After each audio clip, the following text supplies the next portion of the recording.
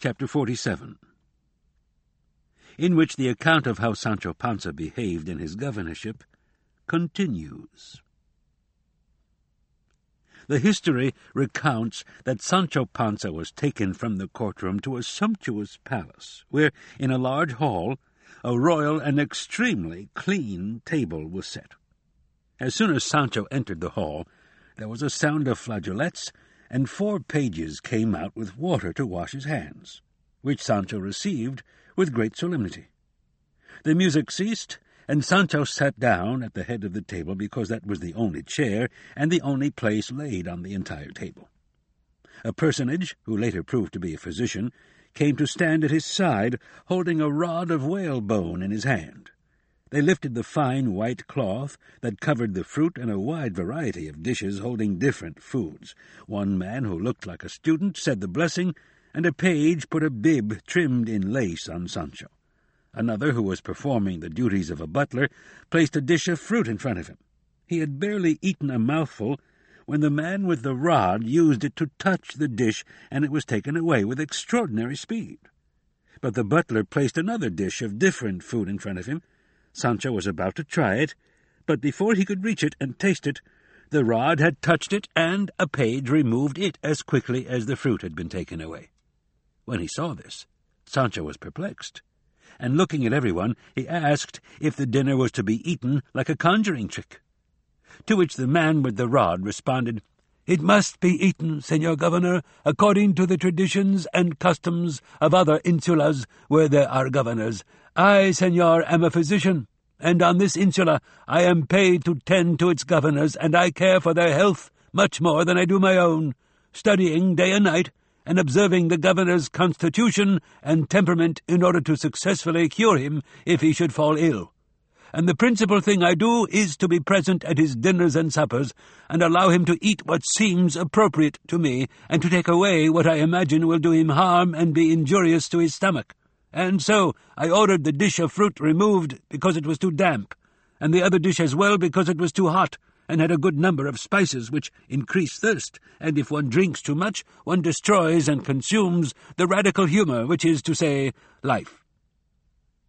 "So that means that the dish of roasted partridges over there, nicely seasoned, it seems to me, won't do me any harm." To which the physician responded, "The governor will not eat them as long as I am alive." "But why?" said Sancho. And the physician responded, "Because our master Hippocrates, the pole star and light of medicine, says in one of his aphorisms, Omnis saturatio mala, perdicis autem pessima, which means, a full stomach is bad, but a stomach full of partridges is very bad."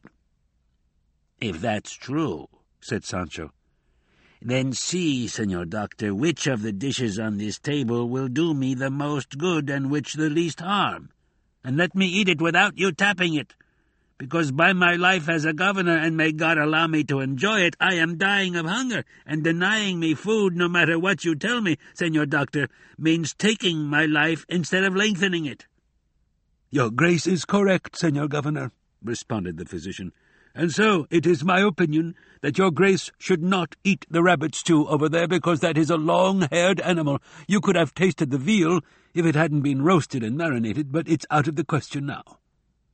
And Sancho said, "That big bowl steaming over there looks to me like olla podrida, and because those stews have so many different kinds of things in them, I can't help but come across something that I like, and that will be good for me." "Absit," said the physician, "may so wicked a thought be far from us. There is nothing in the world less nourishing than an olla podrida. Let ollas podridas be for canons or rectors of colleges or peasant weddings, and keep them away from the tables of governors, where all things exquisite and elegant should be present. The reason is that simple medicines are always more highly esteemed than compound ones, everywhere and by everyone, because there can be no error in simple medicines, but there can be in compound ones, simply by changing the amounts of the things of which they are compounded. But I know that what the governor must eat now, in order to preserve and fortify his health, is 100 rolled wafers, and some very thin slices of quince, which will settle his stomach and help his digestion."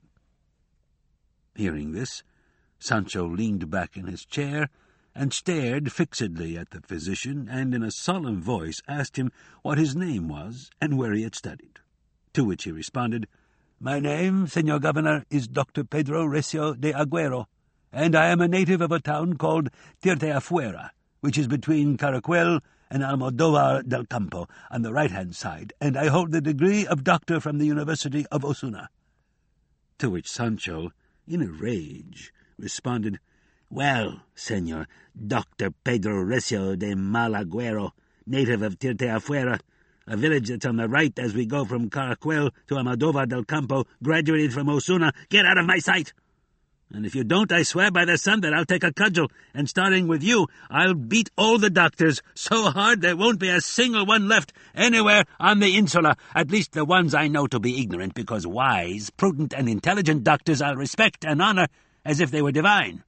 And again I say that you should leave here, Pedro Recio, otherwise I'll take this chair that I'm sitting on and smash it over your head. And they can bring charges against me, and I'll clear myself by saying that I did a service for God when I killed a bad doctor, who's the same as an executioner. Now, all of you, give me something to eat. Otherwise take your governorship back, because an office that doesn't give a man food to eat isn't worth 2 beans.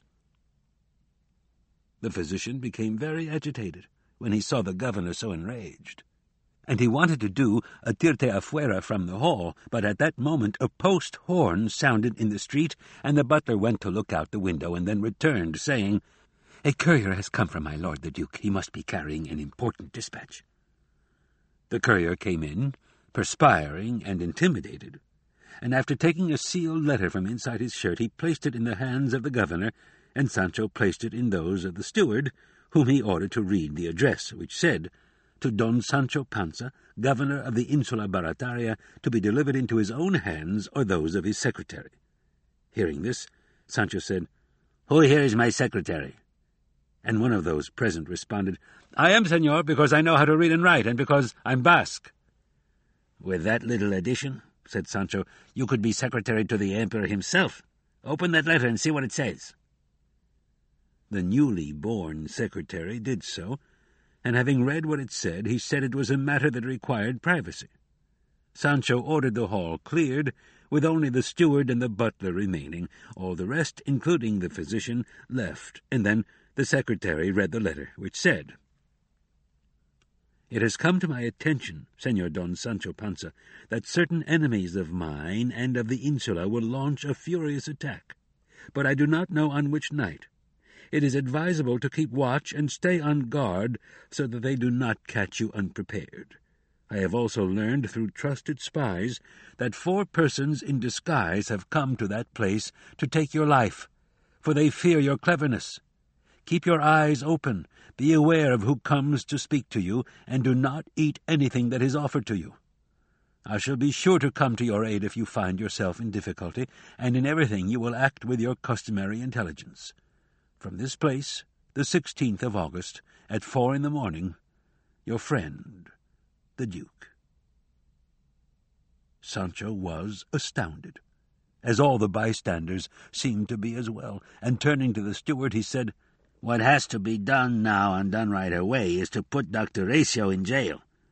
Because if anybody's going to kill me, it'll be him, with the slow, painful death that comes from starvation."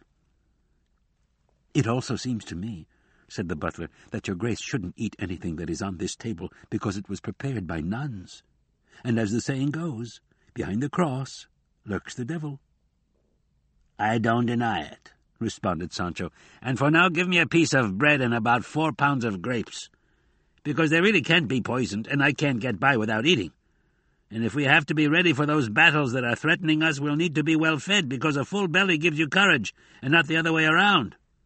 And you, secretary, answer my lord the Duke and tell him that all his orders will be carried out as ordered, to the letter. And send my lady the Duchess a kiss on the head from me, and say that I beg her not to forget to send a messenger with my letter and my bundle to my wife, Teresa Panza.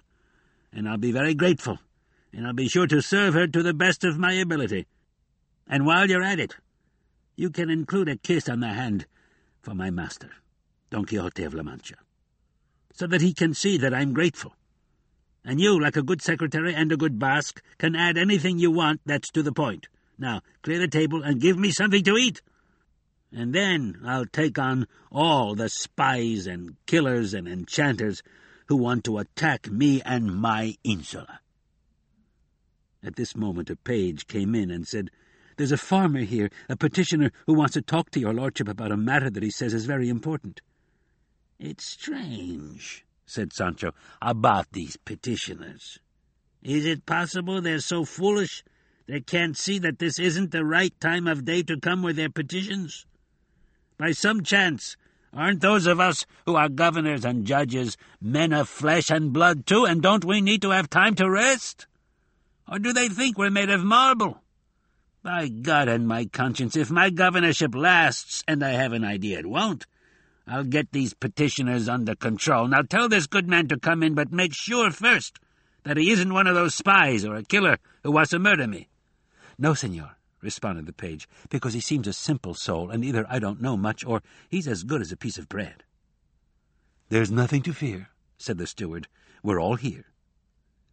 "Butler, would it be possible," said Sancho, "now that Dr. Pedro Recio isn't here, for me to eat something with a little more weight and substance, even if it's a piece of bread and an onion?"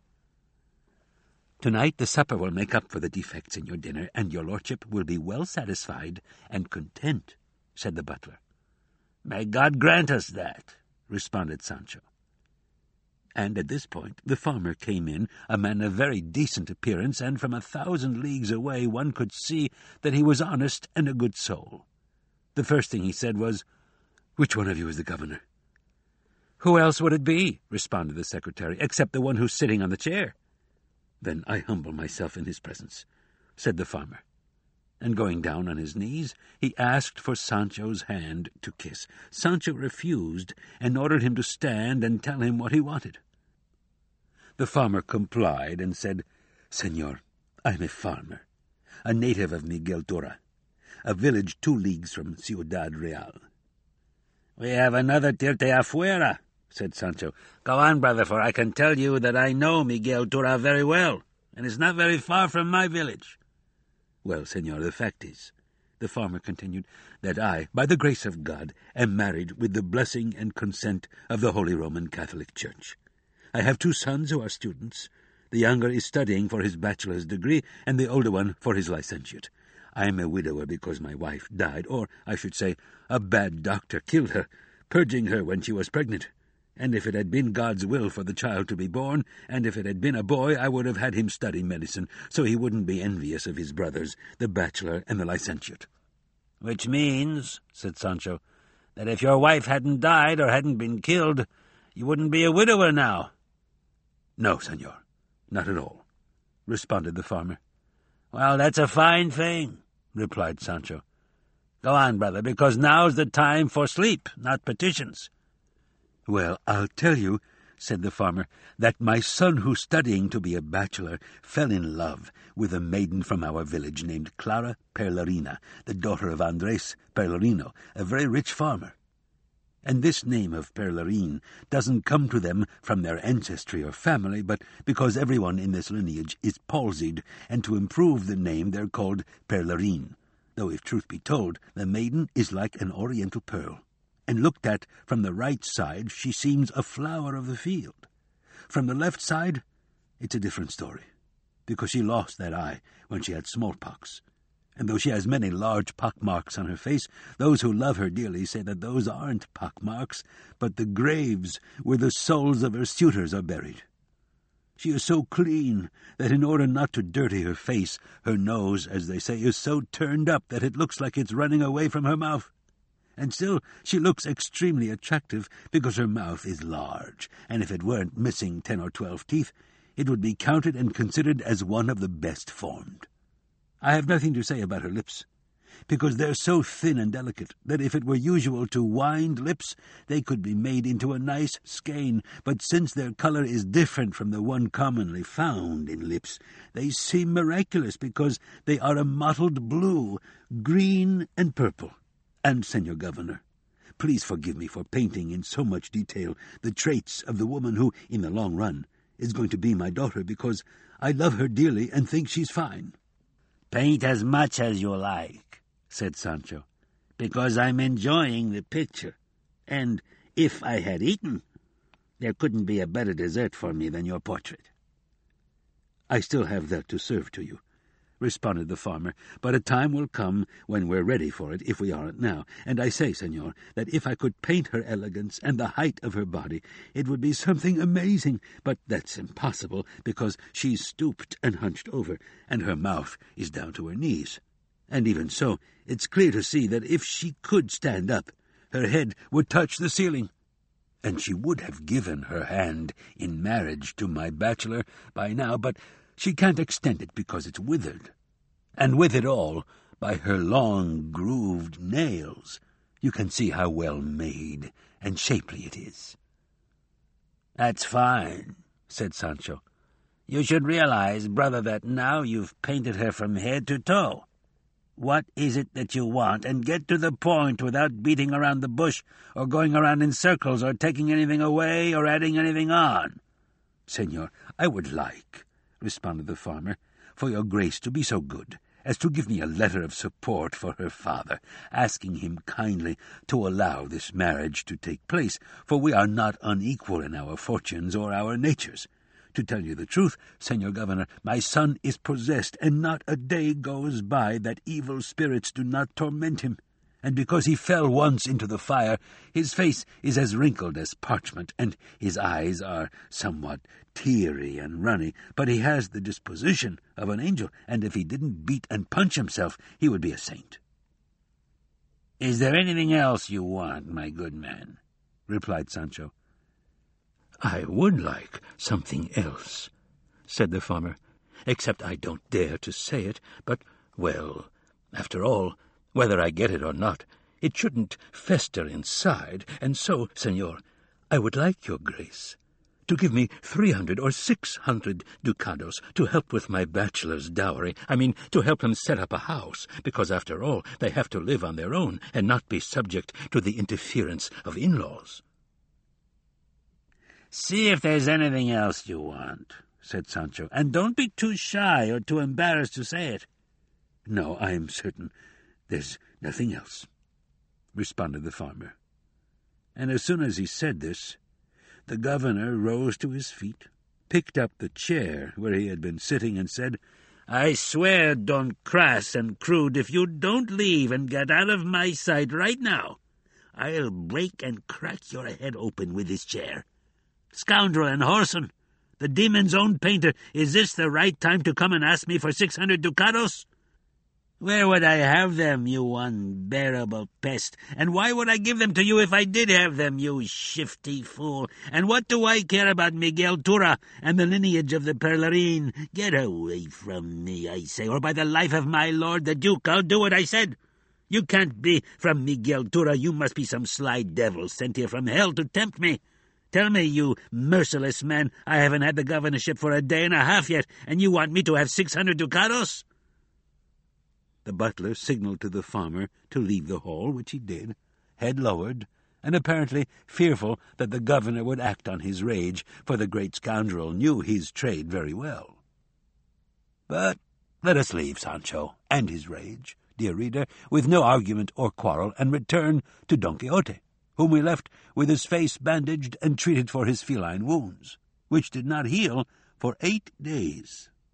And on one of them something happened that Cide Hamete promises to recount as exactly and truthfully as all things in this history are recounted, no matter how trivial they may be. Chapter 48. Regarding what transpired between Don Quixote and Doña Rodriguez, duenna to the Duchess, as well as other events worthy of being recorded and remembered forever. A badly wounded Don Quixote, his face bandaged and marked not by the hand of God, but by the claws of a cat, was far too dejected and melancholy at the misfortunes inherent in knight-errantry.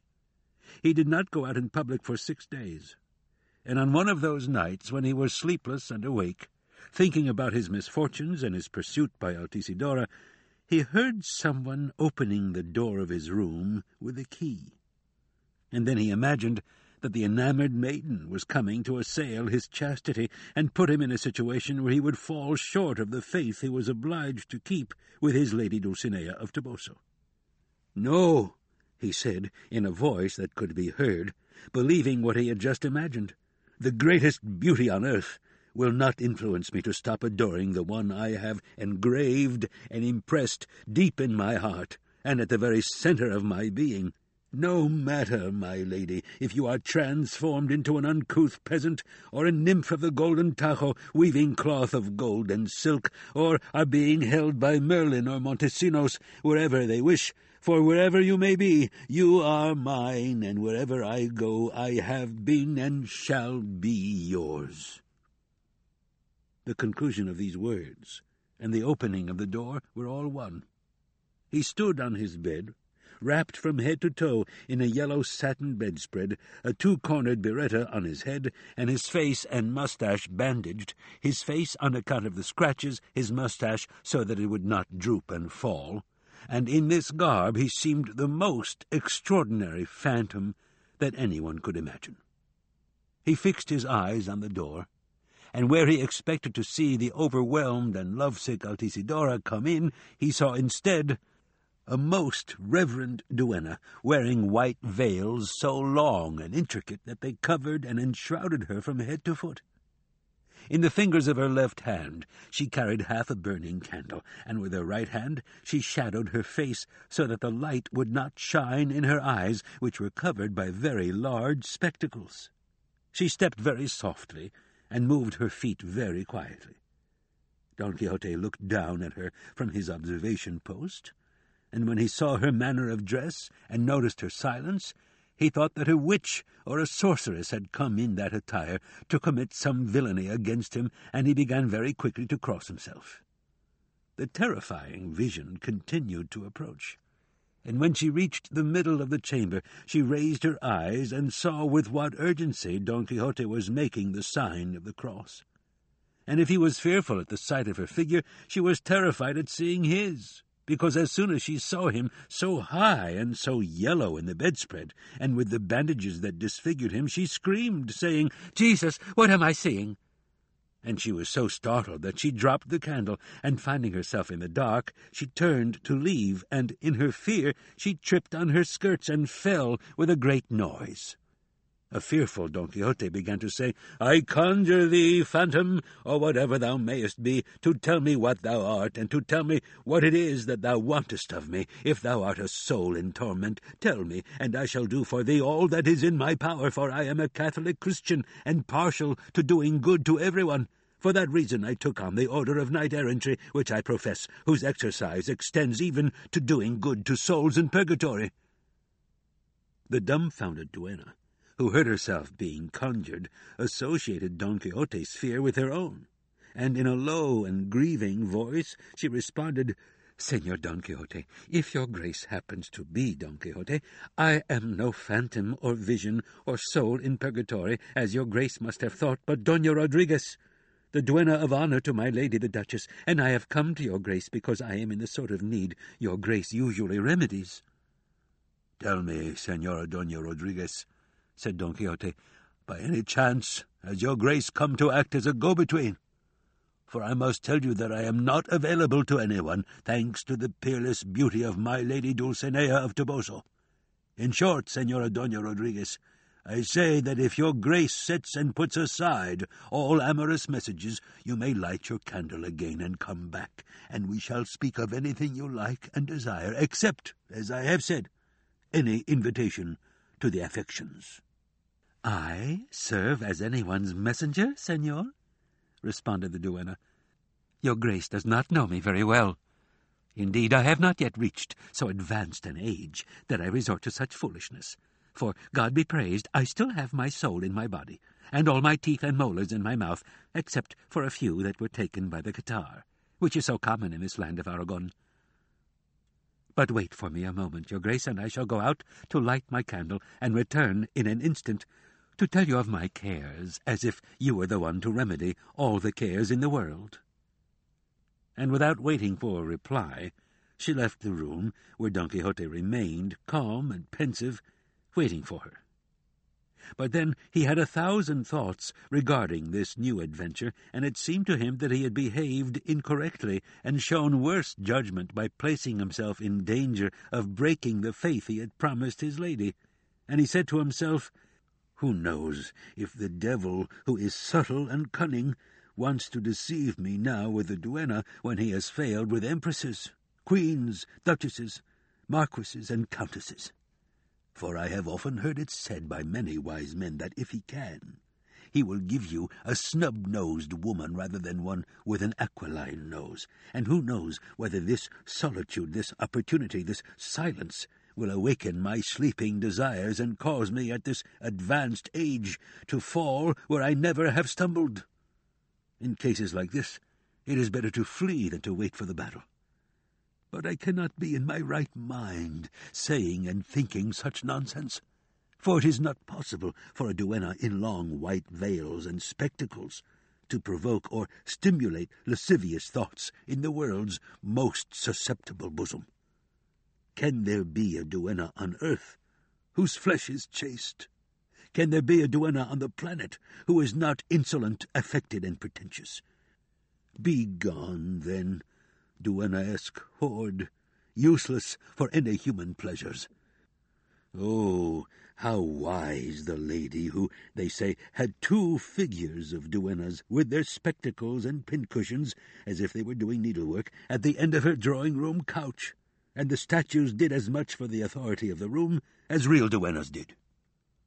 And saying this, he leaped out of bed, intending to close the door and not allow Senora Rodriguez to enter. But as he was about to close it, Senora Rodriguez returned, holding a lighted candle of white wax.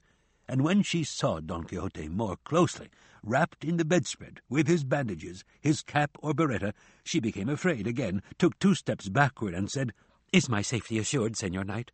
Because I do not take it as a sign of modesty that your grace has gotten out of your bed." "I could very well ask the same question, Senora," responded Don Quixote, "and so I ask if I shall be safe from assault and violation." "From whom or to whom, Senor Knight, do you ask for that assurance?" responded the duenna. "From you and to you," responded Don Quixote, "for I am not marble and you are not bronze. And it is not now 10 in the morning, but midnight, or even a little later, I imagine, and this is a chamber more hidden and secret than the cave where the traitorous and reckless Aeneas enjoyed the beautiful and compassionate Dido. But give me, Senora, your hand, for I wish no greater assurance than that of my own continence and modesty, and that offered by these most reverend veils." And having said this, he kissed her right hand, and held it in his own, and she did the same, with the same ceremony. Here Cide Hamete offers an aside, and says that by Mohammed he would give the better cloak of 2 that he owns to see them holding and grasping each other as they walked from the door to the bed. Don Quixote at last got into his bed, and Doña Rodriguez sat in a chair at some distance from the bed, not removing her spectacles or setting down the candle. Don Quixote concealed and hid himself completely, leaving only his face uncovered. And when the 2 had regained their composure, the first to break the silence was Don Quixote, saying, "Now, Señora Doña Rodriguez, your grace can reveal and disclose all that is in your troubled heart and care-ridden soul, for it will be heard by my chaste ears and remedied by my compassionate deeds." "I do believe," responded the duenna, "that from your grace's gallant and pleasing presence one could expect only this Christian response.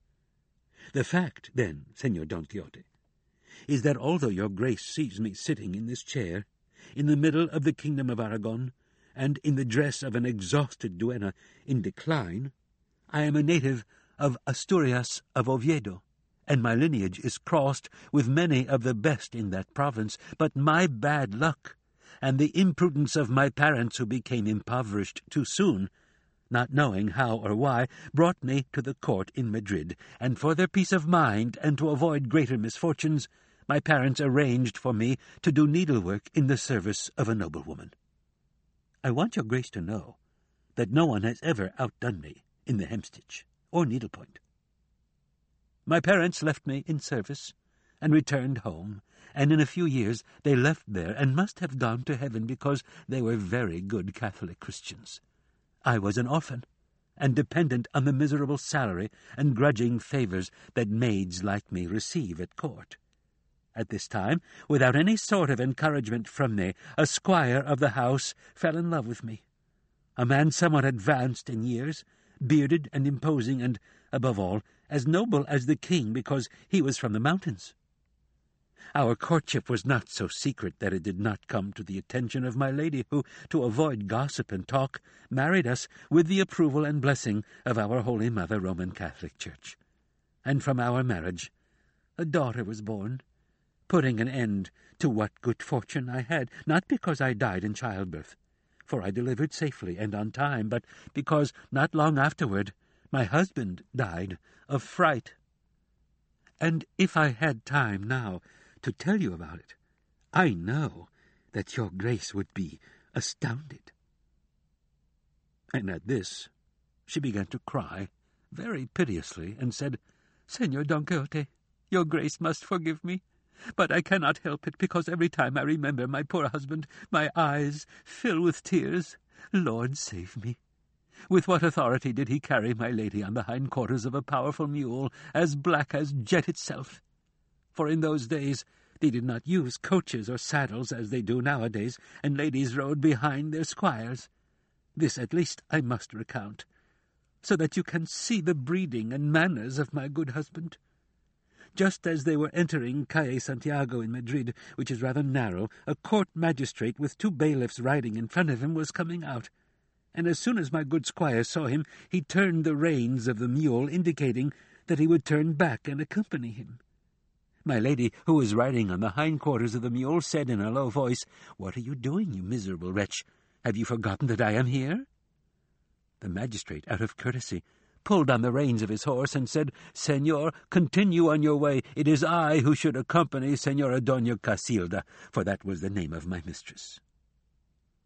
My husband still persisted, with hat in hand, in trying to accompany the magistrate, seeing which my lady, full of anger and rage, took a thick needle, or it might have been a long hairpin, from its case, and stuck him in the back, so that my husband gave a great shout and twisted his body around, knocking my lady to the ground.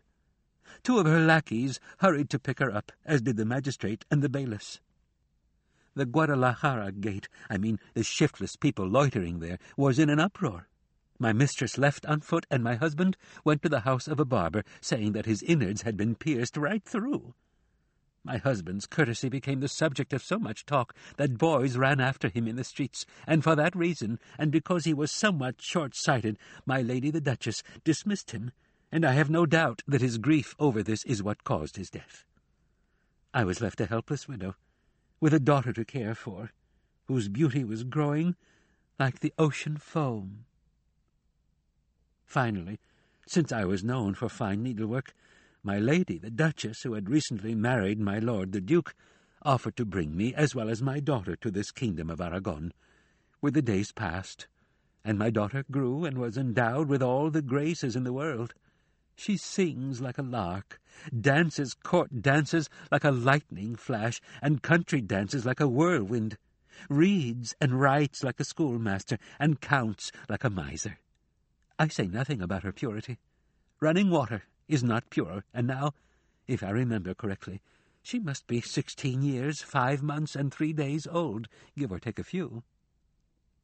In short, the son of a very rich farmer, who lives in a village not very far from here, which belongs to my lord the Duke, fell in love with my girl. The fact is that I don't know how it happened, but they met, and promising to be her husband, he deceived my daughter, and now he refuses to keep his word. And even though my lord the Duke knows about it, because I myself have complained to him not once but many times, and have asked him to order the farmer to marry my daughter, he ignores me and doesn't want to listen to me. And the reason is that since the seducer's father is so rich and lends him money and sometimes stands as his guarantor when he gets into difficulties, he doesn't want to anger or trouble him in any way. And so, Senor, I would like your grace to take responsibility for righting this wrong, either by persuasion or by arms, for according to what everyone says, your grace was born into this world to redress grievances and right wrongs and come to the aid of those in need. Your grace should keep in mind that my daughter is an orphan and well-bred and young and possessed of all those gifts that I have mentioned to you, for by God and my conscience, of all the maidens that my mistress has, there is none that can even touch the sole of her shoe. And the one they call Altisidora, the one they consider the most elegant and spirited, can't come within 2 leagues of my daughter. Because I want your grace to know, Senor, that all that glitters is not gold. This little Altisidora has more vanity than beauty, and more spirit than modesty, and besides, she's not very healthy. She has breath so foul that you can't bear to be near her, even for a moment. And then my lady the Duchess... But I'd better be quiet, because they say that the walls have ears. By my life, what is wrong with my lady the Duchess, Senora Doña Rodriguez? Asked Don Quixote. With that oath, responded the duenna, I must respond truthfully to what I have been asked. Senor Don Quixote, has your grace seen the beauty of my lady the Duchess, her complexion that resembles a smooth and burnished sword, her 2 cheeks of milk and carmine, the sun glowing on one and the moon on the other, and the elegance with which she treads even scorns the ground, so that it looks as if she were scattering health and well-being wherever she goes? Well, your grace should know that for this she can thank God first of all, and then the 2 issues she has on her legs, which drain the bad humours that the doctors say fill her body. Holy Mary, said Don Quixote, is it possible that my lady the Duchess has those drains? I would not believe it if discalced friars told me so, but since Senora Rodriguez says it, it must be true. But from such issues in such places there must flow not humours, but liquid amber. Truly, now I believe that this incising of issues must be important for one's health. As soon as Don Quixote had finished saying this, the doors of his room banged open, and Doña Rodriguez was so startled that the candle dropped from her hand, and the room was left like the inside of a wolf's mouth, as the saying goes. Then the poor duenna felt her throat grasped so tightly by 2 hands that she could not cry out, and another person with great speed and without saying a word raised her skirts, and with what appeared to be a slipper began to give her so many blows that it was pitiful. Although Don Quixote was near her, he did not move from the bed, and he did not know what it could be, and he remained still and quiet, even fearing that the thrashing and the blows might be turned on him. And his was not an idle fear, for when they had left the duenna bruised and battered, she did not dare even to moan, the silent scourgers turned on Don Quixote, and stripping him of the sheet and bedspread, pinched him so hard and so often that he could not help but defend himself with his fists, all of this in the most remarkable silence. The battle lasted almost half an hour. The phantoms left. Doña Rodriguez picked up her skirts, and, groaning over her misfortune, went out the door, without saying a word to Don Quixote, who, sorrowful and pinched, confused and thoughtful, was left alone, where we shall leave him, desiring to know which perverse enchanter had done this to him. But that will be told in due course, for Sancho Panza is calling us, and the harmonious order of the history requires that we respond. Chapter 49. Regarding what befell Sancho Panza as he patrolled his insula. We left the great governor angry and annoyed at the sly painter of a farmer who had been instructed by the steward, and the steward by the Duke, to ridicule Sancho. But he stood his ground with all of them, even though he was foolish, unpolished, and plump. And he said to those who were with him, and to Dr. Pedro Recio, who had come back into the room once the secret matter of the Duke's letter was concluded, "Now I can really understand that judges and governors must be or should be made of bronze, so they won't feel the demands of petitioners who at all hours and in every season want them to listen and attend only to their petitions, and to take care of them come what may. And if the poor judge doesn't listen to them and take care of them, either because he can't or because it isn't the time set aside for giving audiences, then they curse him and slander him and gnaw at his bones, and even have things to say about his family. Foolish, thoughtless petitioner, don't be in a hurry. Wait for the right time and occasion to make your petition. Don't come when it's time to eat or sleep. For judges are flesh and blood, and they must give to their natures what they naturally demand. Except for me. I don't give mine anything to eat, thanks to our Dr. Pedro Recio Tirte Afuera, here present, who wants me to die of hunger and who claims that this kind of death is life. May God grant the same to him and to all those of his kind. I mean bad doctors. The good ones deserve palms and laurels." All who knew Sancho Panza were amazed to hear him speak so elegantly, and they did not know how to account for it except for the fact that serious offices and responsibilities either strengthen the mind or make it torpid. Finally, Dr. Pedro Recio de Agüero de Tirte Afuera promised to give him supper that night, even if that exceeded all the aphorisms of Hippocrates. This made the governor happy, and he waited very impatiently for night and the supper hour to arrive. And although time, it seemed to him, stood still, not moving from the spot, yet the longed-for moment arrived, and for supper he was served a salpicon of beef with onion, and some stewed calves' feet that were a little past their prime. He gave himself up to all of it with more pleasure than if they had served him partridges from Milan, pheasants from Rome, veal from Sorrento, quail from Moron, or geese from Lavajos, and during his supper he turned to the doctor and said, "Look, Senor Doctor, from now on don't bother about giving me delicate or exquisite things to eat, because that will drive my stomach out of its mind. It's used to goat, beef, bacon, dried meat, turnips, and onions, and if by some chance it's given palace dishes, it gets finicky, and sometimes even sick. What the butler can do is bring me what are called ollas podridas, and the more rotten they are, the better they smell, and he can pack them and fill them with anything he likes, as long as it's food.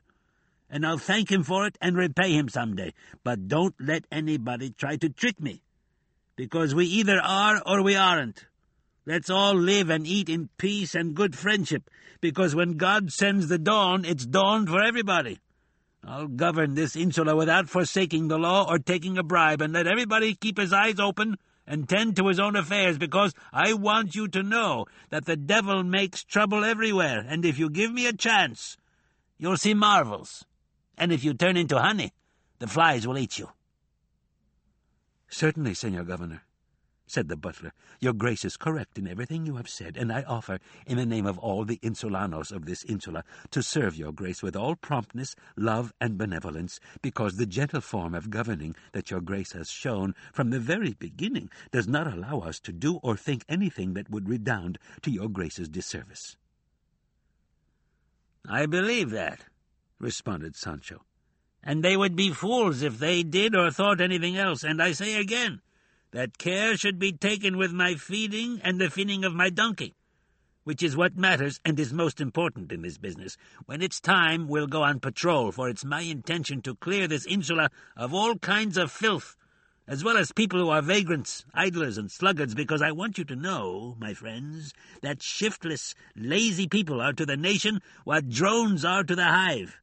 They eat the honey that the worker bees produce. I intend to favor those who labor, maintain the privileges of the gentry, reward the virtuous, and above all, respect religion and the honor of the clergy. What do you think of this, my friends? Have I just said something, or am I racking my brains for nothing?" "Your Grace has said so much, Senor Governor," said the steward, "that I'm amazed to see a man as unlettered as your Grace, who, I believe, has no letters at all, saying so many things full of wisdom and good counsel, far beyond what was expected of your Grace's intelligence by those who sent us here, and by those who came here with you. Every day we see new things in the world. Deceptions become the truth, and deceivers find themselves deceived." Night arrived, and the governor had supper with the permission of Dr. Ratio. They prepared to go on patrol, and the governor went out with the steward, the secretary, the butler, the chronicler who was charged with recording his deeds, and so many bailiffs and scribes they could have formed a medium-sized squadron. Sancho was in the middle of it, holding his staff, and it was a sight to see, and when they had gone down a few streets, they heard sounds of a dispute. They hurried to the spot and found only 2 men fighting. Seeing the law approach, the men stood still, and one of them said, "Here, over here, in the name of God and the king, how can you allow people to be robbed in the middle of town and assaulted in the middle of the street?" "Calm down, my good man," said Sancho, "and tell me the reason for this fighting, for I am the governor."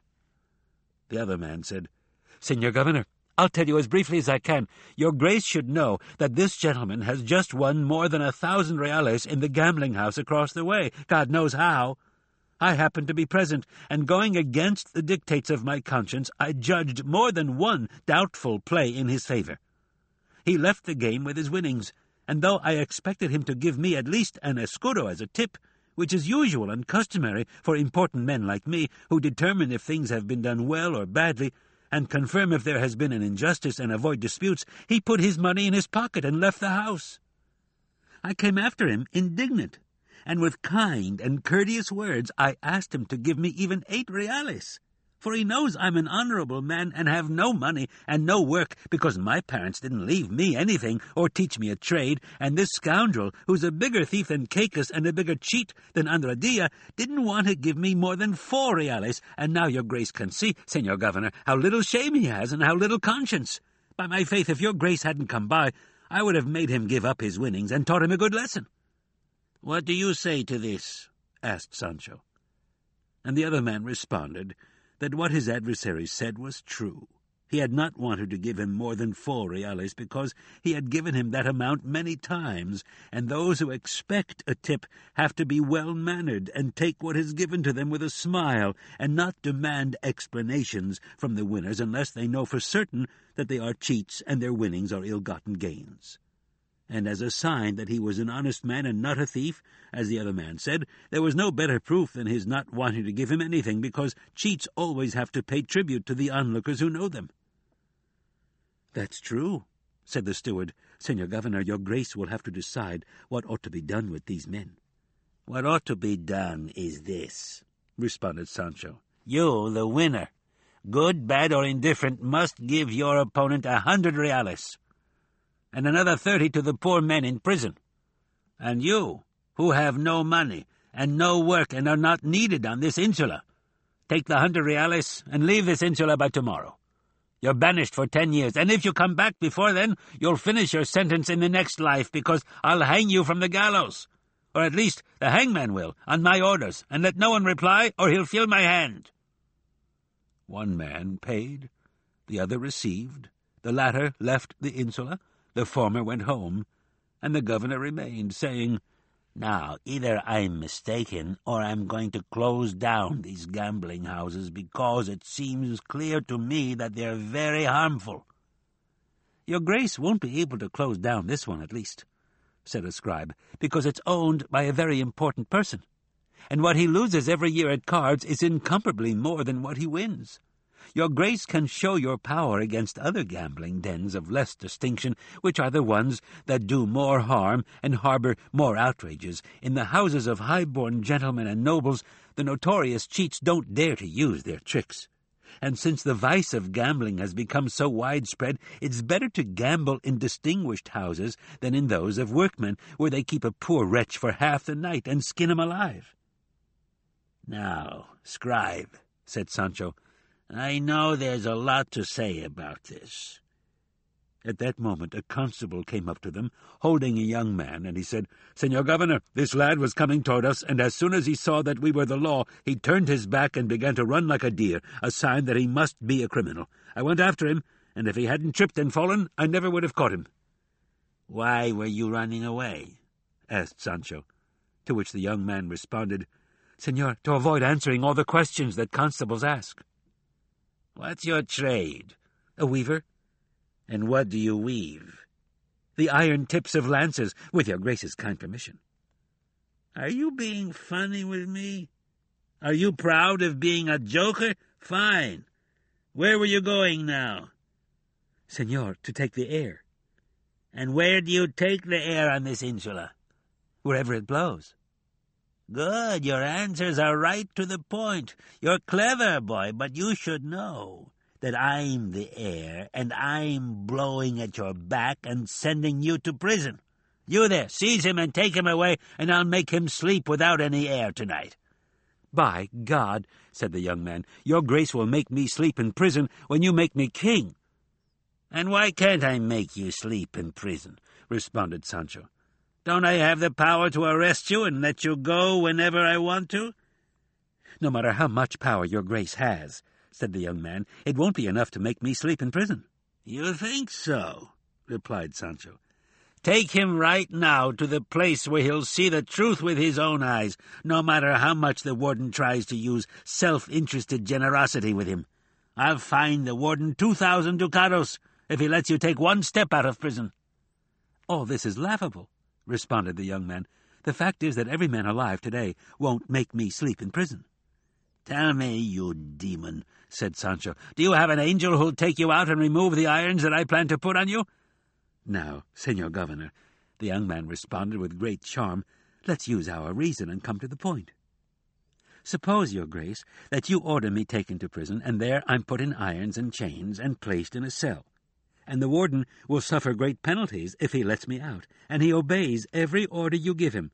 Even so, if I don't want to sleep, and stay awake the whole night without closing my eyes, is all your grace's power enough to make me sleep if I don't want to?" "No, of course not," said the secretary, "and the man has proven his point." "Which means," said Sancho, "that you wouldn't sleep simply because it's your will not to, not because you want to go against mine." "No, senor," said the young man, "I wouldn't dream of that." "Well, then," said Sancho, "go with God back to your house to sleep, and may God give you a sound sleep. For I don't want to rob you of that, but I do advise that from now on you don't mock the law, because you may come across a constable who'll take the joke out of your hide." The young man left, and the governor continued on his patrol, and in a little while 2 constables came along holding a man, and they said, "Senor Governor, this person who looks like a man isn't one. She's a woman, and not an ugly one, and she's dressed in men's clothes."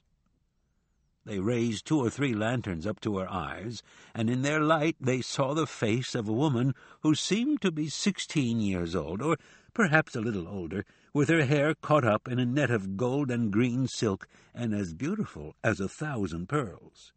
They looked at her from head to toe, and saw that she was wearing stockings of scarlet silk, with garters of white taffeta edged in gold and seed pearls. Her breeches were green, made of cloth of gold, as was her jacket or loose coat, under which she wore a doublet of a very fine gold and white cloth, and her men's shoes were white. On her belt she did not wear a sword, but a richly decorated dagger, and on her fingers there were many precious rings. In short, everyone thought the girl was lovely, and no one recognized her, and the residents of the village said they could not think who she might be. And those who were privy to the tricks that were to be played on Sancho were the ones who were most bewildered, because they had not arranged this incident and discovery, and so they were in doubt, waiting to see how the matter would turn out. Sancho was amazed at the girl's beauty, and he asked her who she was, where she was going, and what had moved her to dress in those clothes. She, her eyes lowered in modesty and shame, responded, "I cannot, senor, say publicly what it has been so important for me to keep secret. But I want one thing understood. I am not a thief or a wicked person, but an unfortunate maiden forced by the power of jealousy to break with the decorum owed to modesty." Hearing this, the steward said to Sancho, "Señor Governor, have these other people move away, so the lady can say whatever she wishes with less embarrassment." The governor so ordered, and everyone moved away except the steward, the butler, and the secretary. When they were alone, the maiden continued, saying, "Señores, I am the daughter of Pedro Perez Mazorca, the tax collector for wool in this village, who often comes to my father's house." "This doesn't make sense, Señora," said the steward, "because I know Pedro Perez very well, and I know he has no children, male or female, and besides, you say he's your father, and then you add that he often comes to your father's house." "I noticed that too," said Sancho. "Now, señores, I'm very upset, and I don't know what I'm saying," responded the maiden. "But the truth is that I'm the daughter of Diego de la Llana, whom all your graces must know." "Now that makes sense," responded the steward, "for I know Diego de la Llana, and I know he's a distinguished gentleman and very rich, and that he has a son and a daughter, and since he was widowed, there's no one in the entire village who can say he's seen the face of his daughter, for he keeps her so secluded not even the sun can see her. And even so, the rumor is that she's extremely beautiful." "That is true," responded the maiden, "and I'm that daughter, and you, señores, can say now if the rumor about my beauty is false or not, for you have seen me." And then she began to weep most piteously. Seeing this, the secretary leaned toward the butler's ear and said very quietly, "There can be no doubt that something important has happened to this poor maiden, because in these clothes, and at this hour, and being a gentlewoman, she's not in her house." "No doubt about it," responded the butler, "and her tears confirm your suspicion."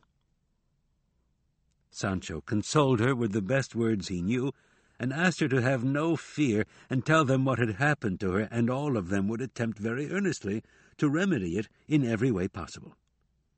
"The fact is, señores," she responded, "that my father has kept me secluded for 10 years, the same amount of time my mother has been in the ground.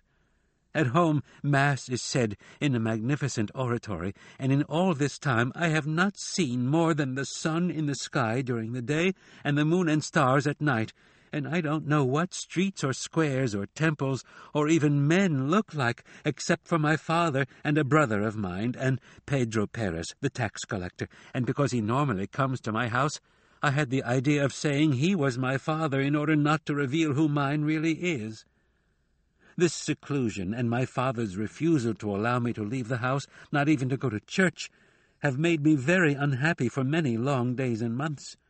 I would like to see the world, or at least the village where I was born, and it seemed to me that this desire did not go against the decorum that well-born maidens ought to observe. When I heard that people had bullfights and cane fights and put on plays, I asked my brother, who was a year younger than I am, to tell me what those things were, as well as many other things I had not seen. He told me in the best way he could, but this only inflamed my desire to see them. Finally, to shorten the tale of my perdition, I'll say that I begged and pleaded with my brother, and I wish I never had begged and pleaded for anything." And she began to cry again.